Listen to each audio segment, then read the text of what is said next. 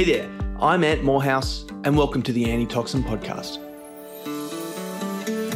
The Antitoxin is designed for the professional who has ticked all the social norm boxes but feels like something is missing. The entrepreneur at risk of losing perspective, and the dreamer who wants to turn their epic idea into reality. Join me and my awesomely authentic and vulnerable guests as we explore how to avoid living lives of quiet desperation and instead aim to achieve what I call the triple crown of having a fulfilling professional life while doing some good in this world while having a hell of a lot of fun along the way.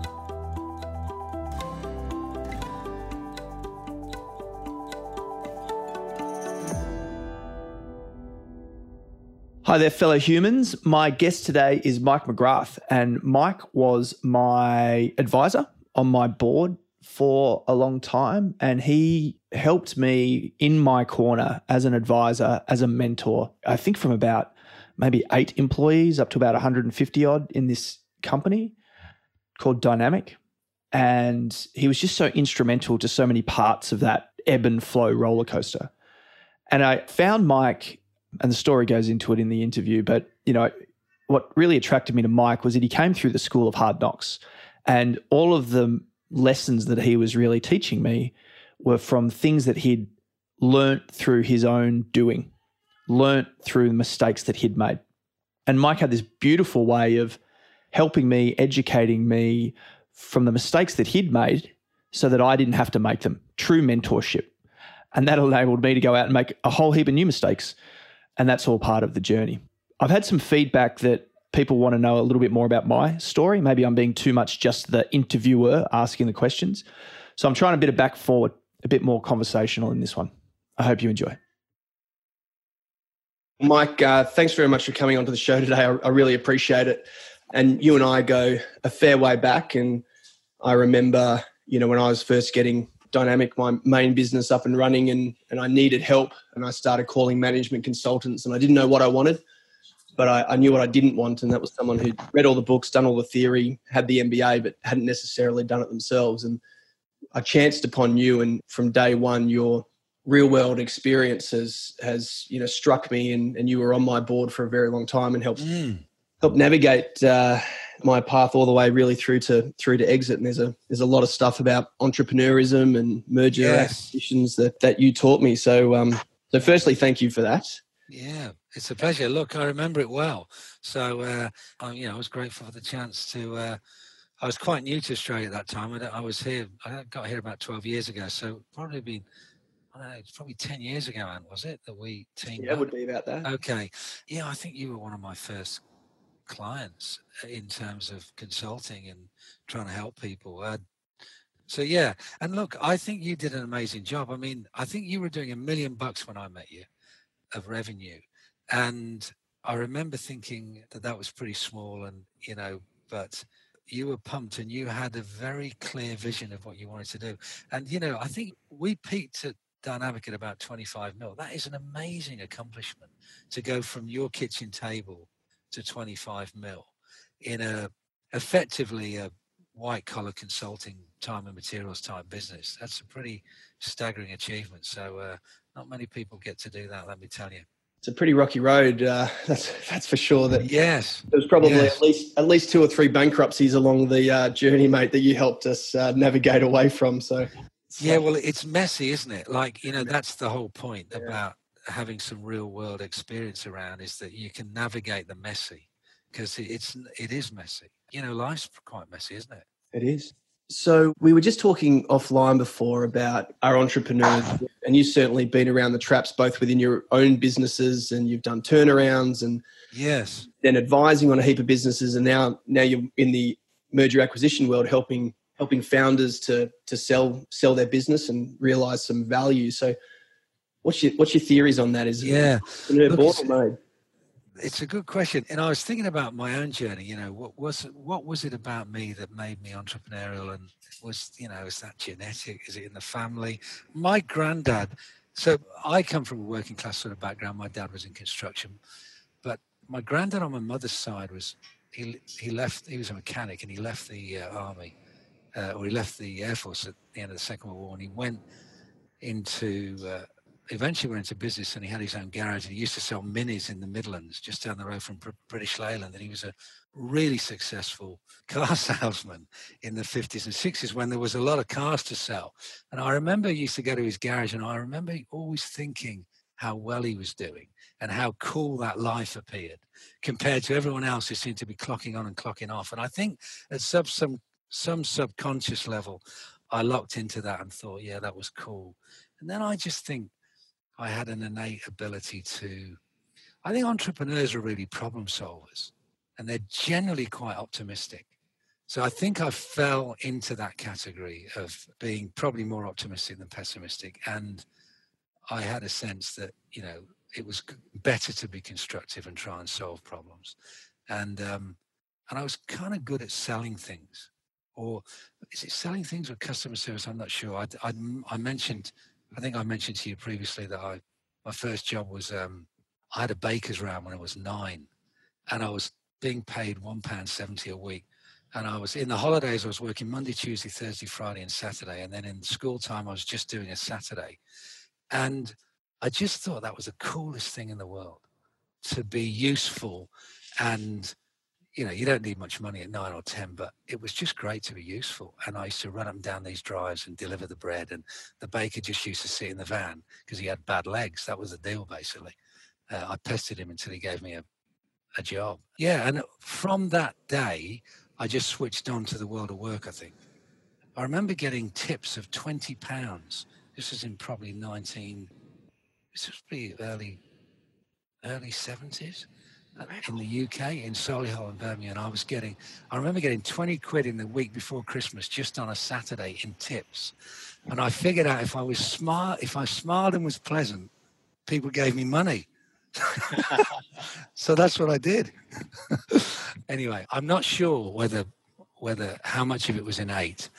And I also think that, there are different kinds of entrepreneurs, and I think we've all got an entrepreneurial tendency. I'm just not sure it's developed very well through the school system and through our culture generally, actually. Certainly in the UK, I grew up in a culture where you had, the class system was very prevalent, and you were being streamed at 11, basically blue collar and white collar. And so, I sort of had to fight that system, really. Or I felt I was, I wasn't going to tolerate being, judged and thrown on and I think one of the things that really, I mean, what do you think, Anne? Do you think, were you born an entrepreneur, or were you heavily influenced down that road? So there was no one in my family, none of my friends. I certainly had no education in it. And then the military doesn't teach you to be an entrepreneur. But I was always self-motivated, and I always had a healthy and sometimes unhealthy disdain for authority. And I think there's a bit of a theme around that. Some people get up later in life. It's sort of they've worked for a big business and they know how things run. Right. 40s, and you go, screw this. I don't want to play by the rules anymore. And then there's people, I guess, a little bit more like you and me who maybe had that earlier on. But I always, whenever I'm meeting entrepreneurs, they're more likely to be the people who go, yeah, I've read the rules. I've read all the rules in depth, actually. And so now I know how to navigate around them rather than just, follow them blindly. Yeah, that's a really interesting observation. I think I definitely had that, just disdain for being told what to do without any real reason, just rules for their own sake just gave me the shits, really. When I reflect on that, and even, you're, let's say, maybe 10 years or so older than me, and actually the traits that we're talking about here, this disdain for authority, hating being told to do something without a why attached, we sound like millennials. We sound like... Right, I just haven't got the beard. Yeah. Right, yeah. I wish I was a millennial, actually. But, isn't that interesting? Yeah, look, I think it's an interesting subject. I mean, the word entrepreneur was outside of my vocabulary. I didn't, as a kid, no one, people weren't talking about entrepreneurship in my street, let me tell you. The first time I came across the word, I think, was I'd come to Australia on a working holiday visa when I was 21. and I read some books. I was reading a lot. From about the age of 18, I started reading quite prolifically, actually. I mean, I've really been a book a week man since about the age of 18. And all, to my eternal shame, actually, all non-fiction. So I haven't really read any fiction except that which was prescribed at school, because I felt like life wasn't very long and I really didn't have time to be putting up with fiction stuff. But I read the front and the back off anything I could get my hands on. And when I was reading in Australia, I read this book. One was called How to Master the Art of Selling by Tom Hopkins. And the other was Think and Grow Rich by Napoleon Hill. And in one of those books, it referred to entrepreneurship. I think Napoleon Hill did. And I remember when I left Australia to go back to England with an idea I had in a briefcase to open up a pizza business, I put down in the form as you left Australia, when it said occupation, I put down entrepreneur. So in that year in Australia, something had definitely triggered. I'm not even sure I could spell it, to be honest with you. It is a hard word to spell. But I had a crack at it. It's the French, see. They want to complicate everything. Yeah, well, I hated the term, because coming out of the army, definition of success is how many people you're in charge of. Right. And so I wanted to be a businessman. I wanted to be a CEO, you know, and for way too long, the definition of success was, you know, I'd go to a dinner party, let's say, and talk about, with a fragile ego in sort of startup land, talk about how many people I had on my team rather than, you know, how much money or how many clients or how many users or whatever. And at that time, you know, I guess we're early 2000s in Australia, I think entrepreneurism meant like an Alan Bond, Richard Scaife, you know, used car salesman, you know, white shoes and big chains, and greedy, you know, shyster.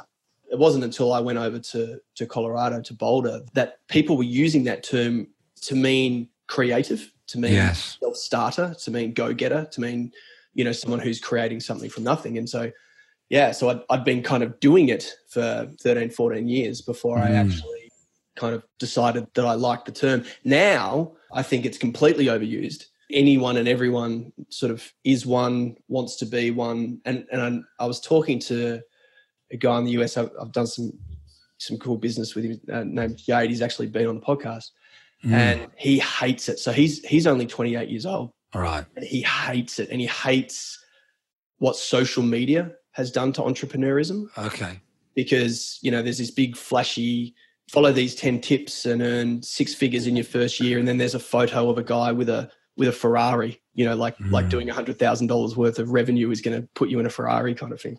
I think it's dangerous. Yeah. I think so too. I read a book once called The Millionaire Next Door, and it just articulated how most entrepreneurs who do well just do well over a long period of time.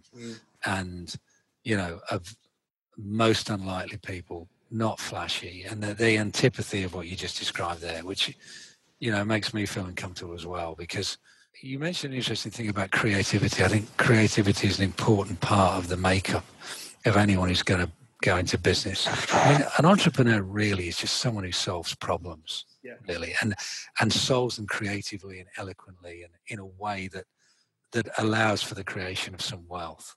And, you know, and I think that's a much more grounded and sensible notion, because I think, you know, to decide to be an entrepreneur, to decide to go into business or to solve a problem of some sort, it's an important undertaking.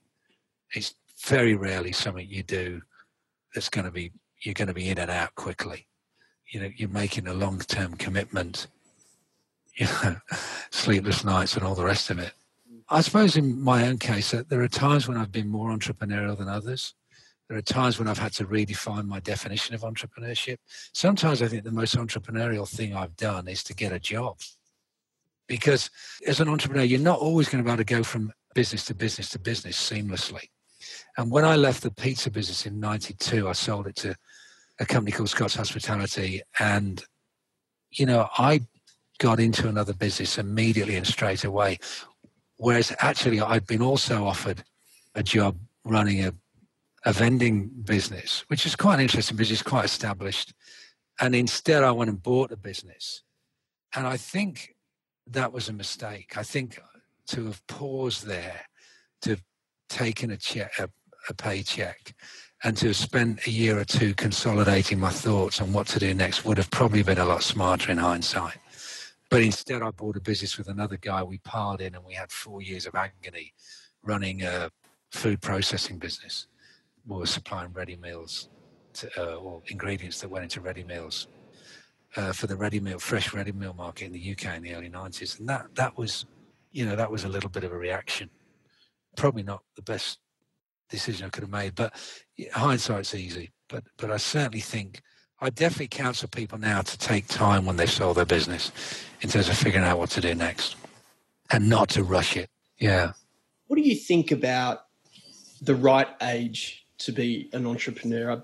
I'm reading a bit about this, or there seems to be more stuff out there now about almost the pendulum is swinging back the other way. So what I mean by that is, it was the Zuckerbergs of the world that are popping up out of grandma's basement and, out of their dorm rooms and becoming billionaires, seemingly overnight. Now, it seems to be swinging to actually, the best entrepreneurs or based on, venture capital data, the most successful entrepreneurs that achieve exits are actually in their sort of 40s, 50s. In your experience, do you think that's a relevant point? Do you think it matters? Well, look, I think it's a really good point. I mean, the benefit of youth is you've got boundless energy and lots of enthusiasm, right? Which you can't recreate in your 50s. I mean, there's probably an exception to every rule, but predominantly you've got much more energy and much more enthusiasm, and you're much more glass half full earlier on in your 20s and 30s.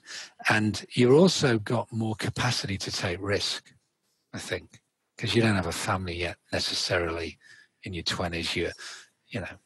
You've not got kids to school fees and all the rest of it. So I don't think there is an age. I think if you're good enough, you're old enough. If and if you've spotted a problem that you want to solve with a product or a service or a combination of the two, why not? I think the trick is trying to get a bit of a team together so that you've got some counsel, like real counsel, like not sort of in the pub, people who aren't invested or aren't informed about what you're facing. But if you can get some counsel, I think you've then got the best of both worlds. And that's some of what I do now. So I'm on the board of quite a few companies where the management teams are younger. And I do well with that because I know what it feels like to be in your 20s and feel way out of your depth, right? And that's, I think, I feel called to just, I know what that feels like. And I enjoyed getting alongside you. I enjoyed staying out of the execution and staying out of your way, but I enjoyed being there when you needed me to be there.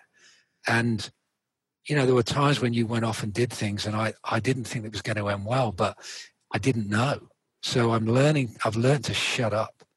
And unless it's terminal, you've got to give people oxygen. So I think if you're young and you can get some counsel and you can build that into your model, then I don't think age should necessarily be a barrier. Yeah, and I think at both ends of the spectrum. So while being in your 40s, 50s or 60s or 70s, I don't think it really matters. You may not have enough, you may not have the unbounded energy of a 20-year-old. You're a hell of a lot wiser. The thing is, in your 50s, you can counsel yourself, Anne, right? So a lot more. Now, I mean, there's a whole argument about whether you're too close to it and whether, if someone's a bit removed. I mean, I've got strong views on the fact that you need some non-exec. You need someone who's not in the day-to-day, is not in the weeds to keep a perspective. But certainly in your 40s and 50s, you've got a lot more to draw on.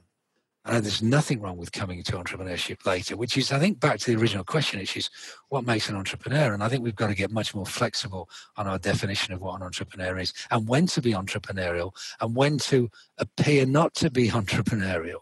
Because it might be that we come to entrepreneurship much later because we found a problem that we feel strongly about that we think we can solve more eloquently than is currently being solved in the marketplace. That's really what we're saying. Yeah. So it's hard to force that on yourself all the time. Right, I'm an entrepreneur. That was what happened to me, I think. I define myself as an entrepreneur, having started and built, ran and sold my own company. Then I thought that's what I had to do all the time. And, it took me a few years to figure out that wasn't necessarily the case. Yeah, that's interesting. One of my big mistakes through the dynamic journey was that in retrospect, I probably should have left that business much earlier from an executive point of view, because I was so hell-bent on being creative and launching new things. But what the business needed was a steady hand at the wheel, focused on keeping costs down and, improving profits and, more the systematic side. And by me constantly wanting to be entrepreneurial and creative, it almost created not a clash of culture, but, the left hand and the right hand weren't seamlessly together. And I stayed in it because it seemed like the right thing to do. But yeah, definitely in retrospect, now that I know my skill sets are more at the startup end, less at the, CEO of a business with 150 odd people, I don't think I'll ever do that again, because I know that my strength is at the small end. It's Yes. something, maybe 20 odd people is the right pick for me. Right. Beyond that, it requires a skill set that I don't think I have. But I didn't have awareness, and you've kind of got to go through it a few times to know what you're good at, and not. But through so much of that journey, particularly when I was very young, and we were climbing up around the $10-20 million mark, and my CFO was very young as well. You were the first person who said, "Hey, you need a full-time finance person," when nobody else was really educating me on that. Yes. Enabled us to grow because we were able to get a financial vocabulary and education, and and then you educated me on that the management team and the board and the advisors and the finance function and the banks and everything working together need to be one step further in growth than where the business is at, because actually get to that point, you're kind of ready for the next level of maturity. And most tellingly, you helped me to realize that because I didn't have any grey hair and we were playing kind of big boy games, that I needed a CFO who had a lot of grey hair. And we went through a recruiting process which was almost ageist in reverse, where if somebody hadn't done 20 laps around the block and had a lot of grey hair, then they weren't suitable for the job. And I think that was quite wise of you and sort of helped us. Yeah, look, I remember my first, I'd undercooked our finance and admin department in the pizza business years ago. And I remember hiring a guy called Mike Ivers, he was running a listed business in London, and they'd just gone broke. And you couldn't hire an accountant. This was probably 1989, maybe 1989, 1990. So accountants were fully employed. The only accountant you could get was someone who was already working for someone else. Anyway, I eventually this guy came in, and I hired him, and we were having to do a turnaround at the time because there was a credit crunch on. We'd a bit overextended, and we had to do some pretty nifty stuff. And I really liked him, and when I met him, I got him, and I did a deal with him and said, "Look, I'll pay you £35,000 a year, which is the kind of going rate." And I said, "I'll pay you an extra $5,000 for you to teach me everything you know about finance, because the numbers that I've got are rubbery, and I don't ever want to not know my numbers again." And we just shook on it. And I spent 2 years in the trenches with him, and he taught me a lot. And I was very grateful for that. And we pulled on his experience of going broke with this company where they did a hostile takeover as a listed business. And he'd been through the trauma of the banks and all kinds of stuff, and we were pulling on that. So that was really I still draw on those 2 years, because that was where I really switched on to the finance role and the management of banks and how to manage credit and make sure you're one step ahead of the game. Yeah, and then you learned from him, and then you did it yourself, and then you ended up teaching me. And all my education really in business has come from either executives or non-executives that have worked for me or worked with me that have just schooled me. And I've been hungry. I was hungry to learn, and I was hungry to blend what I was learning theoretically with the real world, always. And it always had to be practical. And I think the thing with me is, because I didn't go to university, so I was hiring grads and people who'd been at university. They stopped their education at 23 and 24. And for me, I was just getting started. So I carried on. Like there was no formal education, so the whole thing was a bloody education. So I think that stood me in good stead because I just carried on reading and doing stuff. Combination of some form, some theory and some practice in the real world. That's a very powerful school. That's what you mentioned earlier, the tough school of hard knocks, really. And so I couldn't agree more with that. I think that's so apt. But I'm not against MBAs. I think sure. there's a real role for it, and definitely a lot of the mistakes I made would not have been made if I had have had that kind of education. But then I think the flip may have been true, which if I had have had more theory, I probably wouldn't have gone down some of the avenues that looked risky but actually proved successful as well. What do you think of business degrees and MBAs in particular? Look, I think they're good. I mean, my kids have all got degrees apart from Danny, who's a builder. But, well, Emma hasn't. She's 11 yet, so she'd be doing real well to have a degree. But I'm a big fan of education but I think we might need to rethink it a bit. But certainly, I think education for its own sake is a good thing, full stop. And then I think, we're saying, okay, what role does education have to prepare us maybe more vocationally? And I think that we haven't really answered that question very well yet. And I think the internet is changing everything, and technology is going to just completely shake that whole area. Now, it's going to take a long time, but I think in the next 50 years, you're going to see some huge changes in the way kids get their degrees. I just don't think they're worth $50,000, $60,000, really. Like a standard BA, I mean, it's just too expensive, really. I mean, a laptop, an open university, you can do it in the weekends and evenings. If it's a degree for its own sake, I don't think you need to spend 3 years of your life turning up to uni and getting drunk to get that. I mean, that's my own observation. No, I agree. And certainly having just come out of the US where it's like this, after the GFC, a whole generation of young people with hundreds of thousands of dollars of debt who are still working in pubs and cafes and can't get a job, can't get a leg up in the field that they studied for. Yeah, and we've got that here in Australia now with lawyers. There are people who are trained who can't get work. So the flip side is, we've got a young guy here called Hayden, who's really smart, doing really well with this, but he's going to the US to do his MBA. He leaves in July, and I think it's a really smart move. So I'm all for it, really. Yeah. I think where it falls down is where students feel that it can be on a resume instead of real world experience or a substitute. I think where the degree track and particularly MBAs fall down is where people believe that they can act as a substitute of real world experience. I think that's kind of flawed. Working in conjunction with real world experience, I think it's great. But I think more important than any of that, coming back to a previous point you made around, because you were really just getting going in your education, your business education in your 20s, you didn't have a degree, so you had to learn by yourself, which makes you a lifelong learner.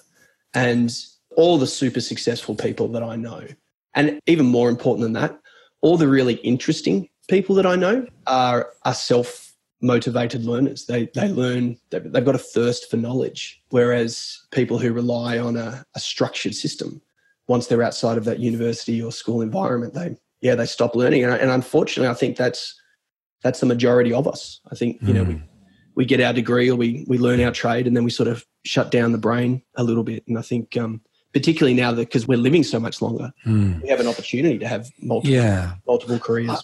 I think there's a bit less of that. Whereas I think, in the 70s in the UK, only 8% of kids went to university, right? And they were told at university that they were the cream of the cream.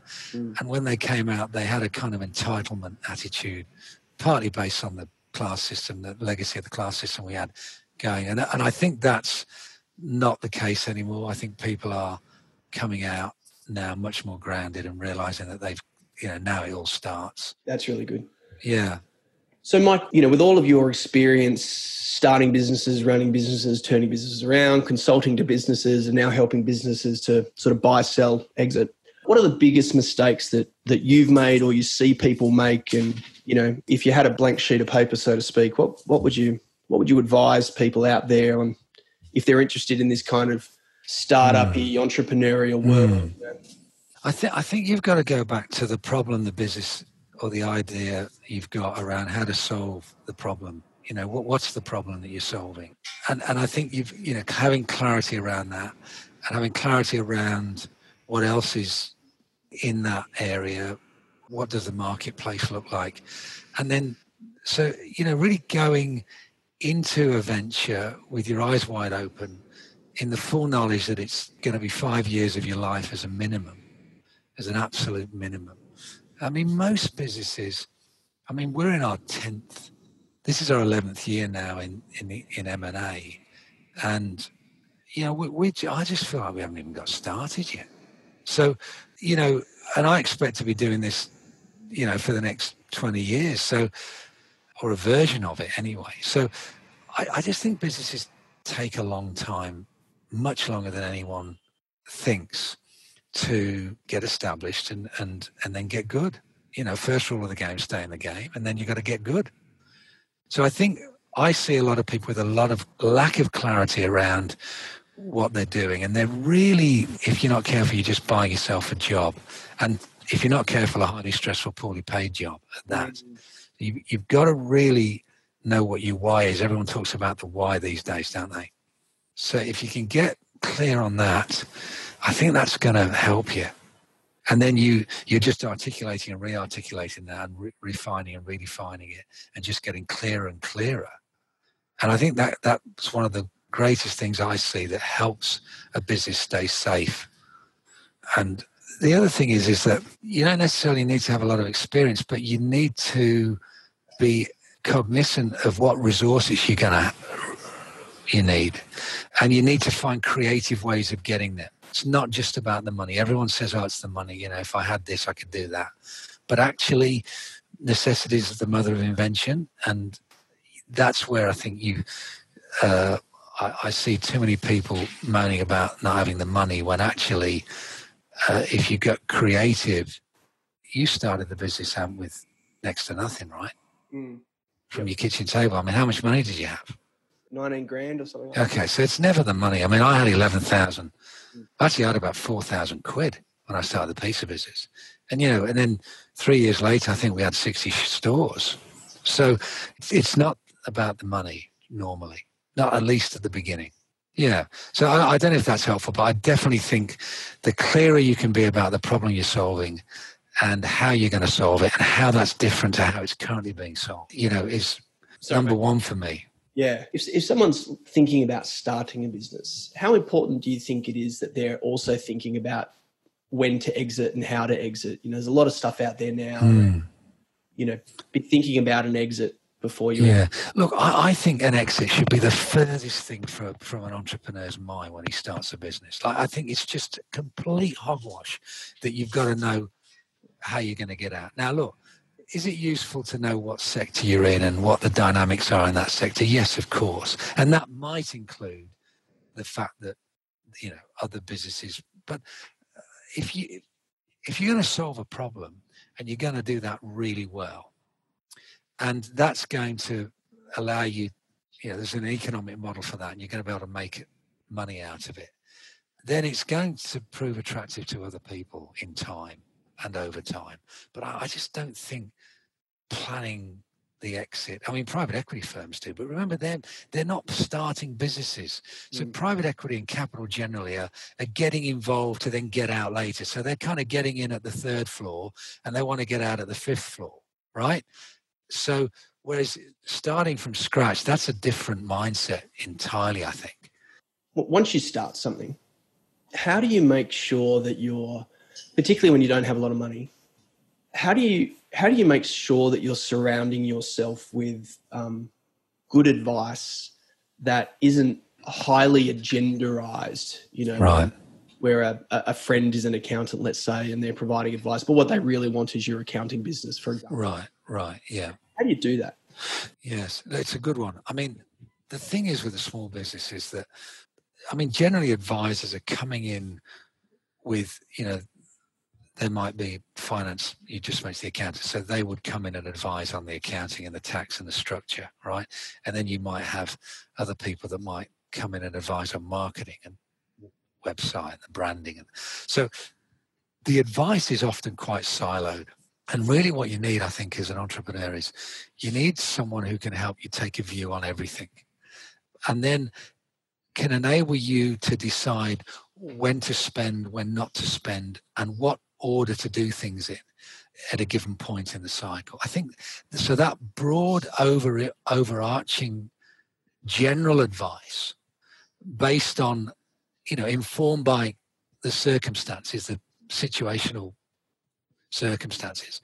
I think that's the sort of advice that I wish I'd had. And I did get, I got it in the piece of business. I sold 26% of the stock to a guy called Russell Smith. So he effectively, we started a board. He became on the board. He used to come every month and he was running a $100 million leisure company. And so Russell's advice was pretty good. He wasn't in the weeds. He was invested. He knew what was going on, but he wasn't in the day-to-day. So that was good advice. But the difficulty I had with Russell is that he was second generation and he was operating in a different world. He was listed on the stock exchange. He was making 100 million, he had 100 million revenue and we were a startup. And so what we lacked from Russell was that he'd never started anything. So he lacked what I call that grunt, that sort of, it was just, so anyway, I ended up getting another guy called Mike Ivers from the US who was much more earthy. And so, often you've got to get a blend of input. And I don't think it has to be expensive, and I think you can right size it at each stage, and it might not have to be monthly to start with. It could be quarterly. But I think you've got a, referral. You're looking for someone's track record. What have they done that might be similar to what you're contemplating? You saw that with me. You said that one of the things that attracted you to using me was that I'd had a lot of real world experience and that I wasn't dealing in theory. And so I guess that was important to you. So you got to figure out, okay, what do I need here? What's going to, what's attractive for me?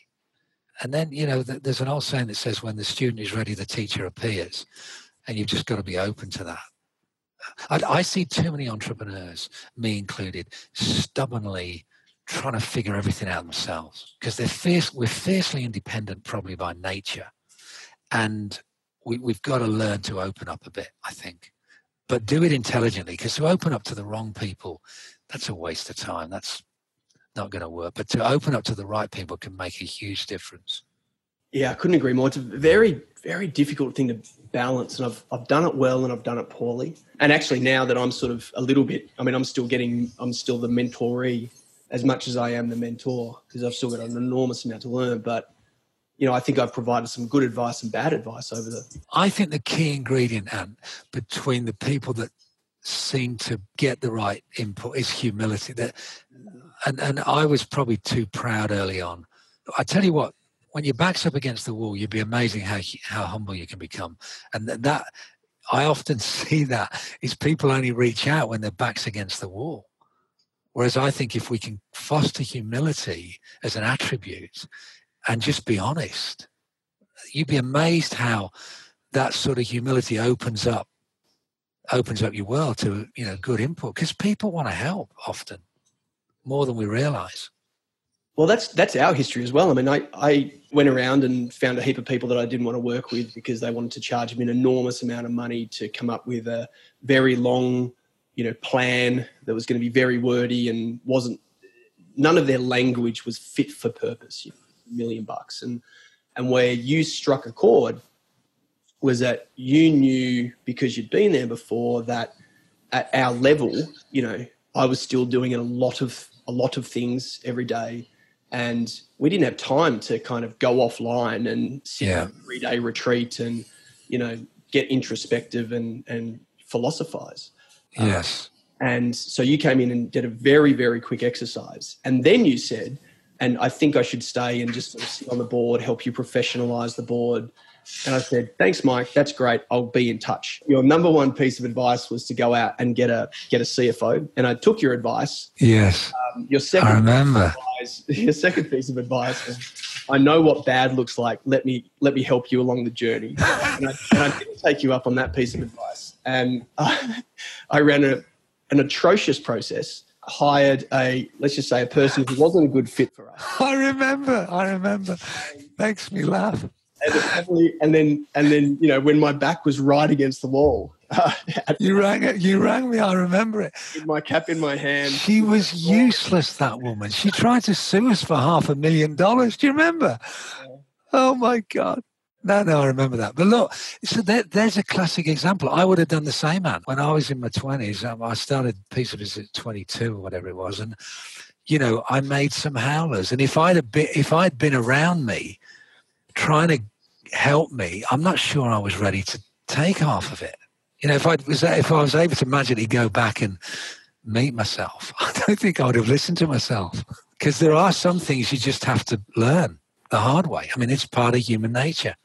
But you hope that it's not going to blow you up. But I think humility is a great attribute.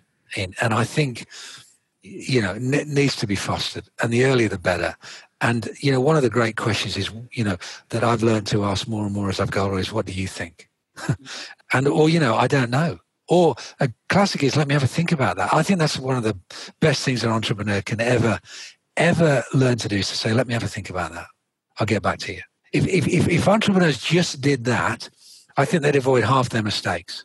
Because the trouble with an entrepreneur is he thinks he's going to make a decision. Someone gets him in a corner.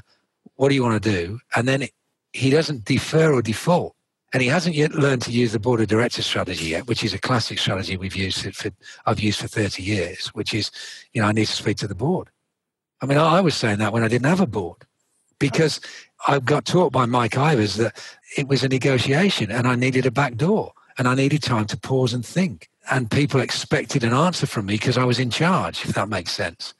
And I think we need to pause sometimes and do a bit more thinking. You educated me on that, but pretty much from the get-go, but I wasn't ready to hear the lesson, or I thought I was learning the lesson, but definitely wasn't. And I'm such an action-orientated person, and particularly when, I kind of thought my job was to make decisions, so I'd get out there and make. Yeah, I got it. Look, you were ready, fire, aim. Like anyone who wanted to ask me, what's Ant like, I'd say he's ready, fire, aim is what Ant is, and in a good way, because that's, if we're talking about sales, ready, fire, aim every day of the week, But there are other things that it pays to slow down. We just create a board, and I'm helping an entrepreneur now who's a pretty successful guy. And the main thing I've been doing in the last 3 months is slowing him down. Yep. In my retrospection, post us working together, and what I sort of promised myself to do kind of here on in, learning the lesson that I probably could have learned 10 years earlier, was in a retrospective, you end up doing, autopsies of your decisions and working out the good ones and the bad ones. Yes. When I think back across that whole business, and there's been others, but that was the main one, and certainly where you and I were working together, the key takeaways for me were that for the most part, the decisions we made were pretty good.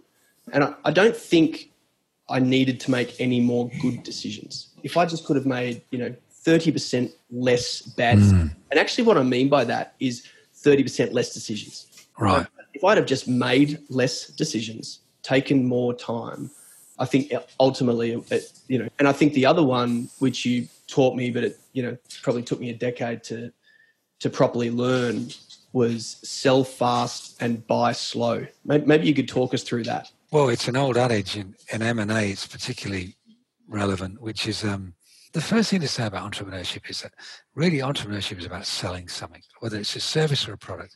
So that ability to sell and that desire to put whatever you've got out there has got to be the fundamental building block for doing anything.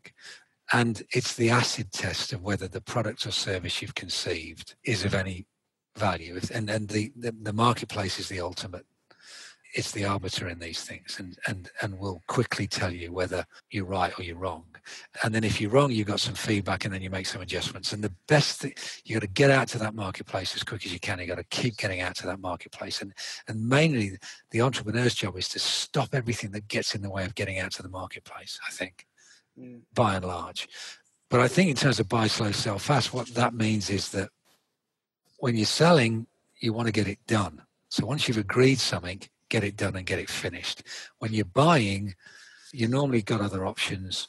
There's often no great need to rush it when you're acquiring. And so if you look at mergers and acquisitions, for example, all the buyers we deal with are trying to slow the process down, and they're giving us reasons why they can't act in a particular way or in a particular time frame, and we're butting up against that and challenging that at each. And then if we're selling and we've got terms agreed, for us it can't go quick enough, because the longer that you're in that, you've agreed it but it hasn't happened, the greater the chances that it might not happen.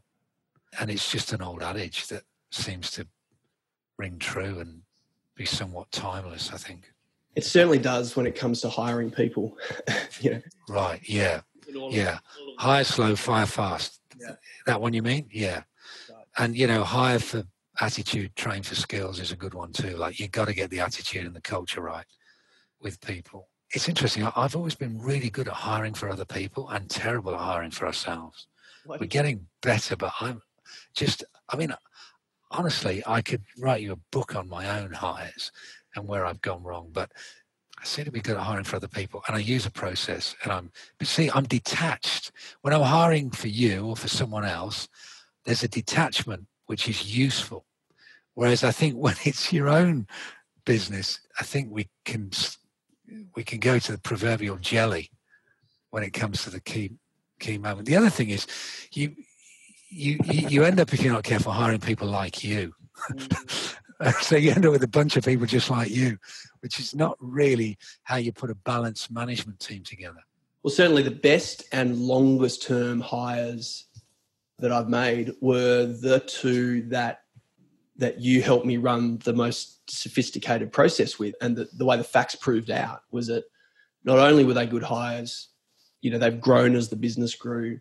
They were a good cultural fit, but they were nowhere near like me, or complemented me really well. Yes. I suppose one of them is Dan, right? Well, correct, yeah. And so both of the guys we're talking about are now the CEO and the CFO of... Isn't that interesting? Yeah, they're still there. Yeah. So a good process is critical, and perhaps even more important or equally important is to have someone detached who's, who's not going to be on a plane with this person. Who's not going to be sort of sitting at a cafe or a bar, or, because when you know you're going to be working with someone day in, day out, you're right. You pick someone almost like you're picking a spouse, because you're spending a long time with this person. Yeah. And it gets way too emotive. Yes. Yeah, I think that's a great point. Mike, is there anything else that you want to, anywhere else you want to drive? No, I don't think so. Is this the sort of thing you're after, Anne? Yeah, it's absolutely perfect, mate. Yeah. Okay. To be honest, this is the most talking I've done. Great. Which isn't a bad thing. That's a great thing. Yeah, I think so. Yeah. So yeah, I think, and it always comes down to the person on the other end, right? So some people want to give a massive monologue, other people just want to have a conversation. So okay, so look, maybe we could wrap up, Anne, by just talking a little bit about, finding your niche, or finding the area that you're comfortable in and you're happy to do that for the rest of your life. So I think I've been thinking about this a bit lately. Yeah. Maybe wrapping that into like a holistic life thing, because one of the things that we touched on when we were planning this was talking about, you had some great points about work is just part of your life, and it's not everything. So maybe wrapping in that kind of thing, that'd be a perfect way to conclude. Yeah. Yeah. So, I think one of the things with entrepreneurship is we probably need to redefine what success is for ourselves, because if it's only about the numbers and it's only about the career and it's only about the business, experience has taught me that that's never going to float your boat ultimately. And that, I would vote for balance. I'm just not very good at it. I've become better at balance, but balance is really difficult to do. Even though I would vote for it and I agree with balance, it's been one of the hardest things for me to learn. But certainly looking back and in terms of where I am now, my life's much more balanced than it ever was in terms of work and home and other interests. And, that's been a big a big deal for me. And I had an interesting conversation with my eldest son, Daniel, the other day, who told me he just bought some lottery ticket and it was a $40 million win or something. And he was telling me what he would do if he won. And he said to me, what would you do, Dad, if you won? I said, I'd go to work tomorrow just like I do every day. And he said, well, what else would you do? I said, I'd carry on exactly as I am.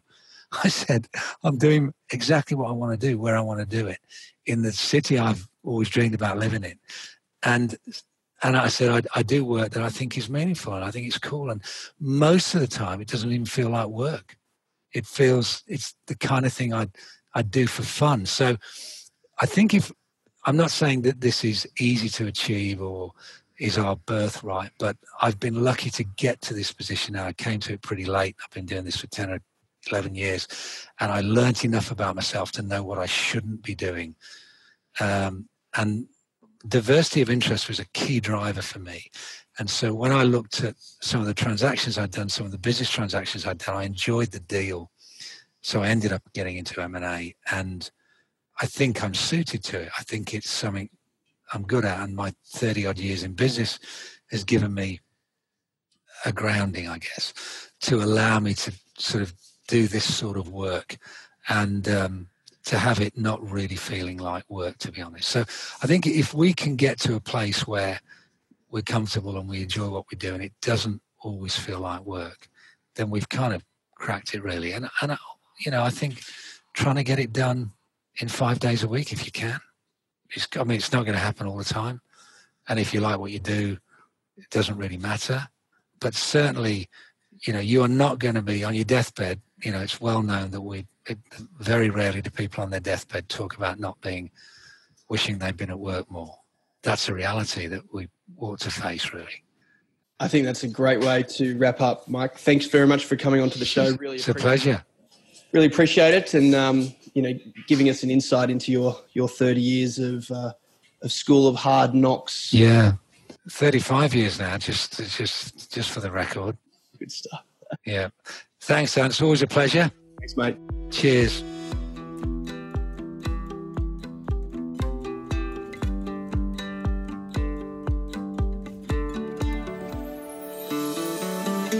Well, that's a wrap for today, everyone. I sincerely appreciate your time. I'd love to hear your feedback and get your reviews.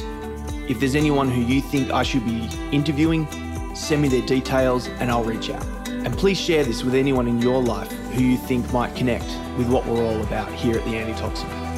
Have fun out there today and try not to take life too seriously.